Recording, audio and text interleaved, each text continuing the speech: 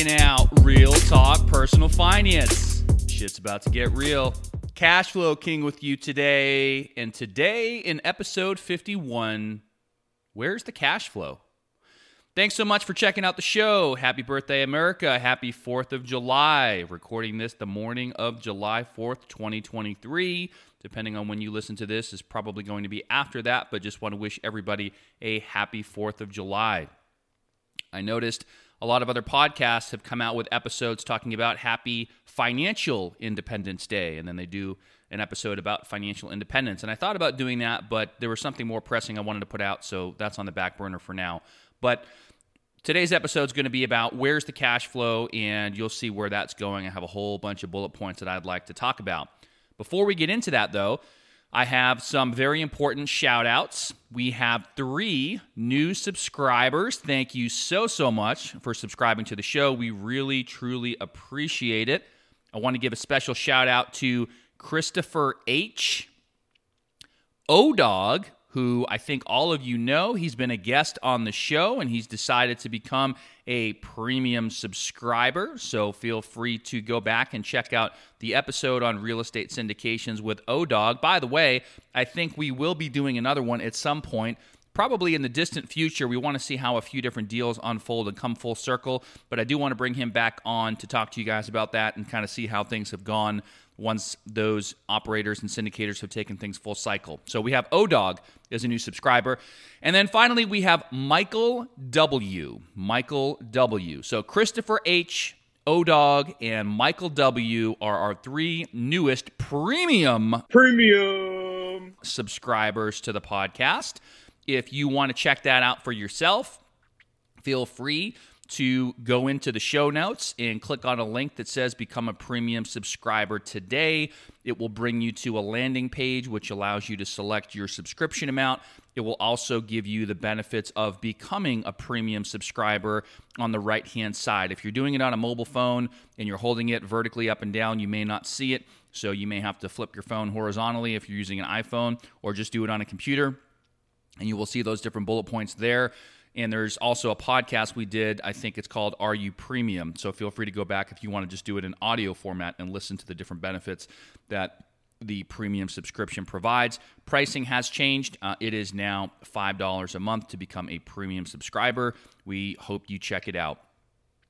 So it's been a little while since we put out an episode. I've been doing a little bit of traveling. I'm actually going to be going out to Vegas this coming weekend. So any listeners out in the Vegas area, feel free to hit up the show, realtalkpersonalfinance@gmail.com. Maybe we'll get together and grab a beer on us. And so it's been a little bit since we put out an episode, and I wanted to go ahead and get something out for you guys. I wanted to wish everybody a happy 4th of July, and there's something that has happened relatively recently that's kind of been on my mind, and I thought it would be important to revisit and talk about, so that's what we're going to focus on today's show. Last thing I'll mention, for those of you that are already premium subscribers or that become premium subscribers, we will have our quarterly e-newsletter that's going to be coming out. Again, that is spearheaded by Cube Crusher, and so I know he's working on that right now for last quarter. All right. So let's get into today's episode. Where's the cash flow? What the hell am I talking about? Well, you might remember I did an episode some time ago talking about a deal that I bought that, quite frankly, in hindsight, may have been a mistake, or at least I thought it may have been a mistake at the time, and ultimately time will tell how that unfolds. I think the more I think about things when it comes to investing, that in Cube Crusher and I did an episode way back on cash flow investing versus growth investing, which I think is a really good one, probably one of our most popular episodes on the podcast. So if you haven't checked that out, feel free to go back and listen to it. It's a really fun one. But depending on what somebody's goals are, plays a big role in what they may or may not invest in and what may or may not make sense for their particular situation. And I'll give you an example here in a little bit and dive further into this. I actually have a couple of quotes from a couple people that are pretty close to me that seemingly are conflicting, but technically I think they're both correct. So what I talked about in that other episode was a deal that I purchased. It was a turnkey single-family rental. And again, my goal primarily at this particular stage is more cash flow oriented, right? And I do have, many different types of investments, and I'm not on here to gloat or anything like that. But when it comes to the real estate stuff, the reason that I decided to start investing in different types of real estate, number one was to have something that's pretty much non-correlated or seemingly non-correlated to the stock market types of investments that I've historically done and continue to do somewhat to this day. And number two, to have some investments that would produce cash flow that I could benefit from today and in the future, not just investments that I would need to wait and use in my older age. And so that was kind of the driving force behind what I decided to invest in. And so I happened to come across a deal. This is roughly about a year ago, so it's a pretty timely reevaluation period because I was faced with pretty much the same identical decision here recently, and I had to make a different decision where I walked away.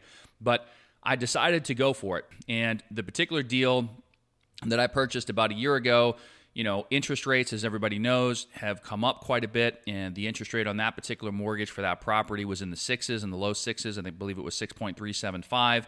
And I thought to myself, I'm either a hero or an idiot. Rates had started to come up, wasn't sure where they were going to go long term, and ended up doing some interesting things to come up with the down payment for that property. And long story long, it's doing just fine, actually. So part of the reason I was comfortable with it, well, there's a lot of reasons, but the operator, the provider that I use for the majority of our homes has been around for over 20 years. They do a fantastic job. They have a great team. And usually when you go down the laundry list, the property is pretty much the least important of all the different things. And I know that sounds probably counterintuitive to many of you, but that's kind of the way that it goes, right? You want to pick, what's your investment style, your investment philosophy.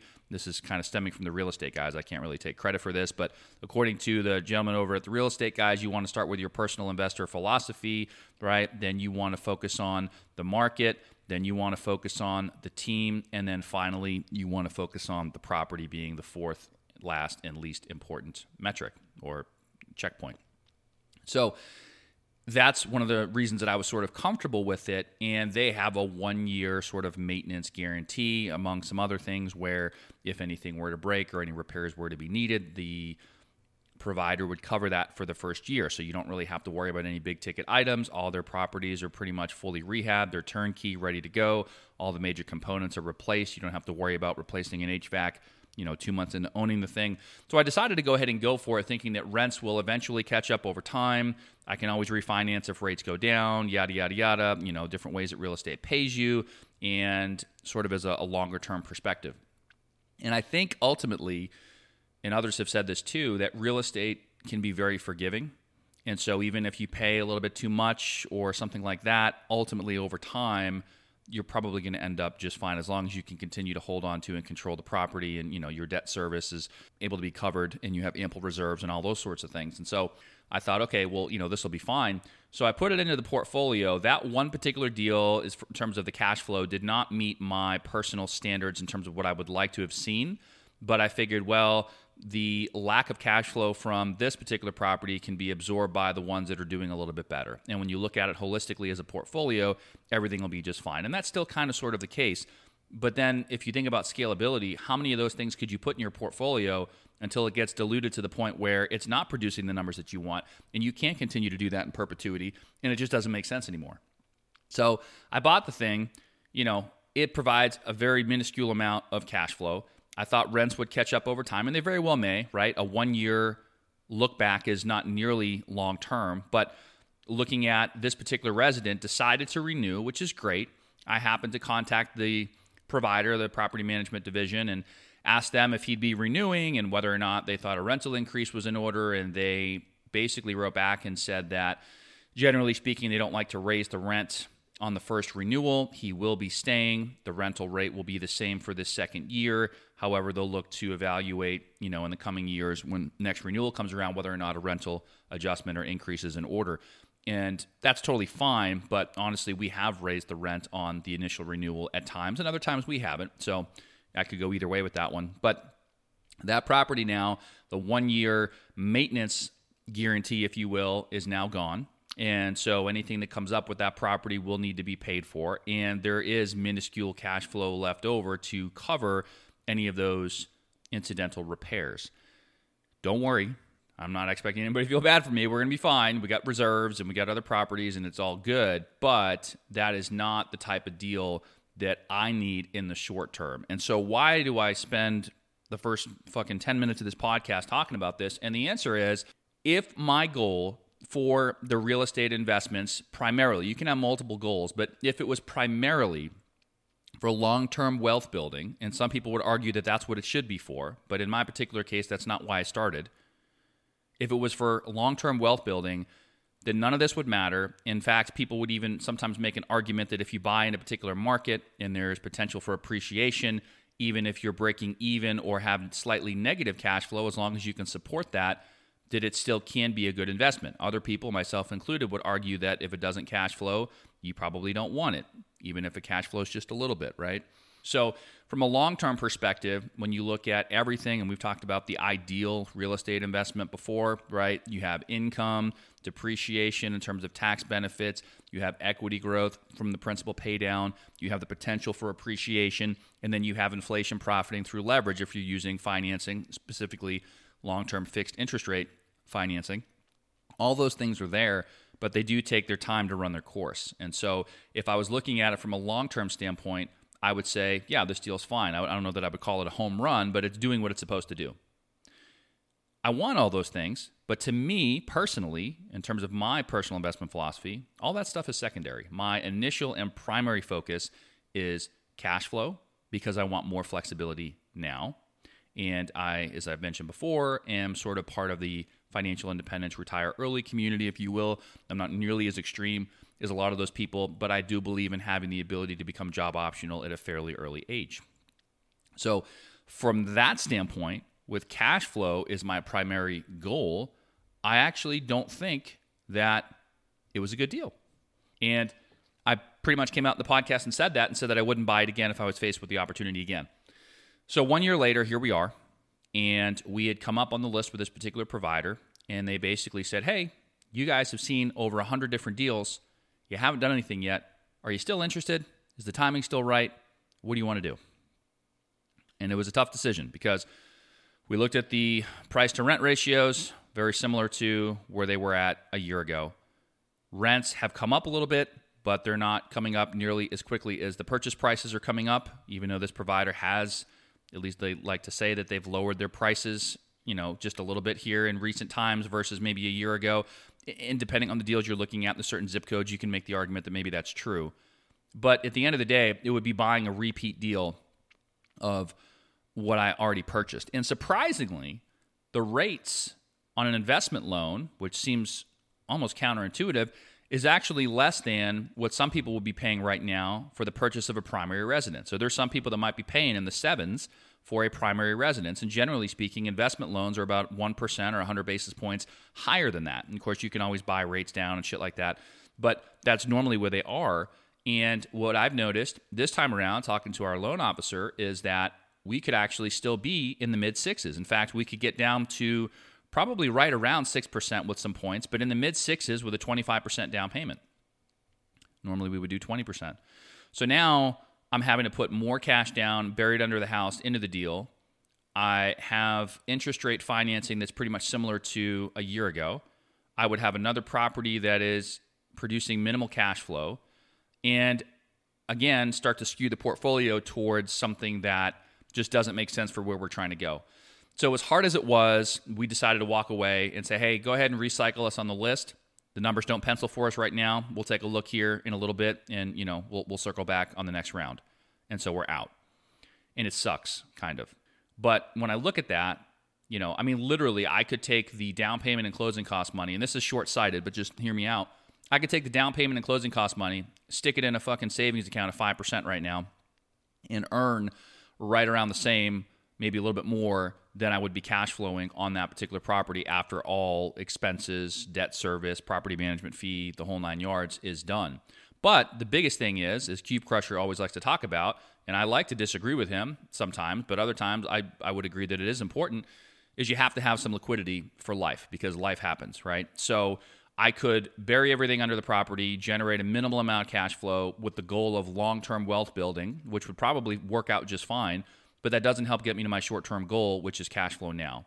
And so I've decided to take a pass, have that cash basically sitting, earning 5%, Those of you that are premium subscribers know exactly where that cash probably is. We sent out a Cash Flow Kings favorites with some different places and promotions and stuff going on for different types of accounts. So if you're a premium subscriber, you already know. If you're not, you might want to consider it because we send out cool shit like that from time to time. But anyway, I now have the ability to be liquid and potentially deploy that capital into something else that might help me meet my shorter term goal of producing cash flow, because it's certainly not there, at least in the market that I'm looking in with the provider that I'm used to working with right now, which is considered by many to be the number one cash flow market in the country, according to Forbes back in the day.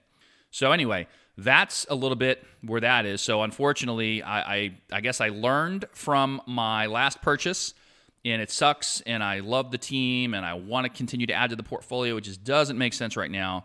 So another deal bites the dust. Another one bites the dust. Another one bites the dust. All right.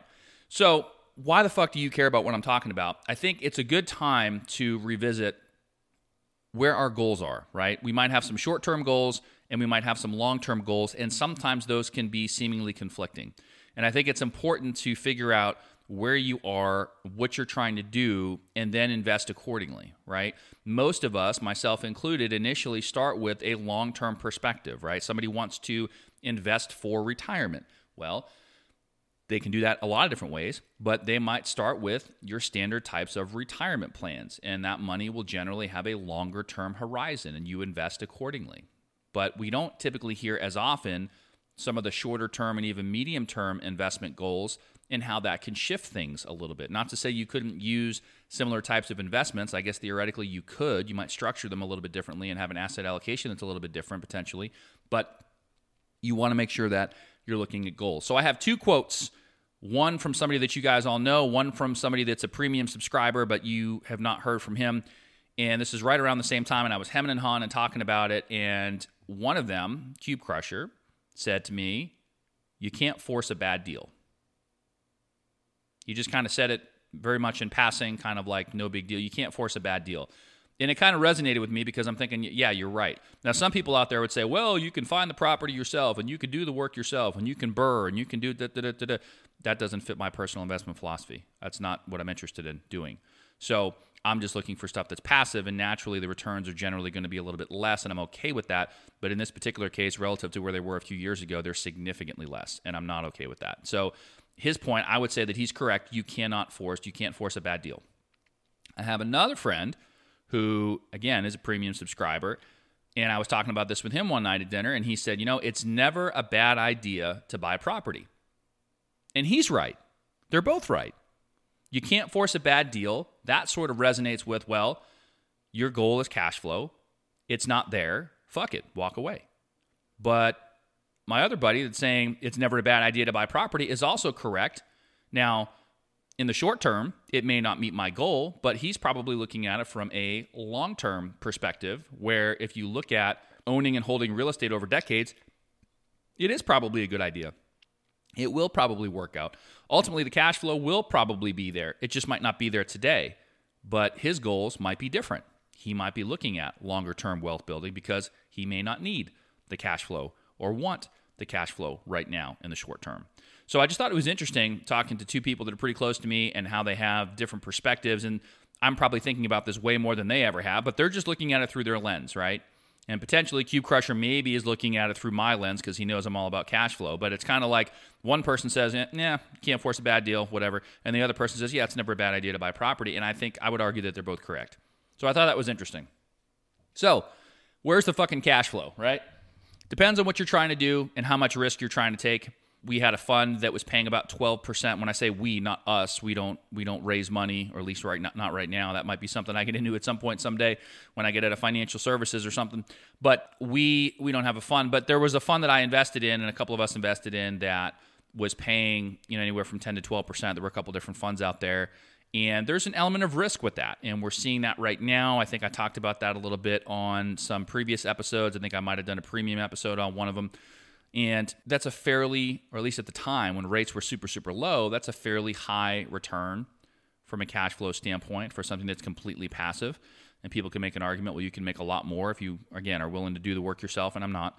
But I heard another podcast recently that was doing something interesting, talking about, and I'm going to do some research on this and report back. I don't know if I'll make it a premium episode or a general episode, but there's this syndication fund out there that basically deals with small businesses' accounts receivables. And essentially, businesses are in a little bit of a cash crunch now for one reason or another, and they make loans to them at pretty advantageous rates, but the businesses are happy to pay it because they just need the cash in the short term. I thought that was an interesting opportunity, but I need to do a lot more digging into it, and chances are ultimately I'm going to give it a big fat no, because it sounds at the outset way riskier than something I'd be willing to do. And 12%, as good as it sounds, with that type of risk, it's probably not commensurate, right? You probably want a higher return for something that is seemingly so risky. But anyway, I thought that was interesting.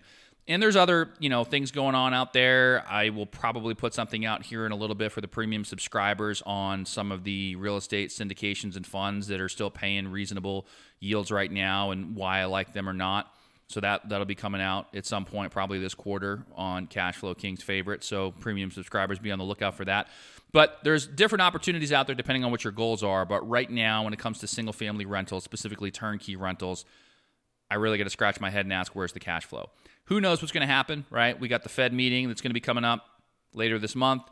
There's the likelihood that they may raise rates again, which ultimately and eventually will trickle down to the mortgage market, which means that financing may become even more expensive. You got different people talking about, are we in a recession or not? Are we going into a recession or not? And so I guess the biggest takeaway from me is, to Cube's point, you can't force the deal, but at the same time, liquidity is very important, especially in an environment like this where things are changing. There's a lot of uncertainty. And the biggest reason is if the investment does not meet the goals that you have and what you're trying to do, then probably goes without saying you probably shouldn't invest. Not advice. Again, we don't give any advice on the show. This is all for entertainment and educational purposes only. Always seek your own professional for your own advice. But I wanted to put something out real quick. That's what's been on my mind lately. I'm kind of kicking myself a little bit, especially because I heard this particular provider on another podcast recently, and it just reminded me of all the good things that they actually do and all the properties that we have with them that are actually doing well. And I thought, man, I probably should have just bought that thing, and I've kind of been kicking myself. But I guess this is a form of therapy for me to come out here on the podcast and just reinforce my decision and compare it to where I was at last year and kind of where things are now and take a look at it and say, it probably is the right decision. And I don't know where this quote's from, but I had a boss way back in the day when I was in college that always used to say, good decision, bad decision is always better than no decision. So the decision is take a pass, still looking out there. Where's the cash flow? Where are you getting your cash flow? If you're a cash flow investor, feel free to write the show, realtalkpersonalfinance@gmail.com. Love to talk about it. Maybe we'll do a podcast on it if you got something interesting like the business syndication at 12% that's going on. Maybe we'll get you on the show, or maybe we'll talk about it on the show, see what the hell's going on. But people are definitely getting creative these days in terms of how to try to generate cash flow. And I can say, at least at the moment, I don't think, at least for me, it's in the single-family rental space. All right. Thanks so much for taking the time to listen. Happy 4th of July. Once again, very special shout-out to our 3 newest subscribers, Christopher H., O-Dog, and Michael W. Thank you very much for becoming premium subscribers to the podcast. We really appreciate it. We will see you in the next episode. Check the mic and make sure it sound right, boys.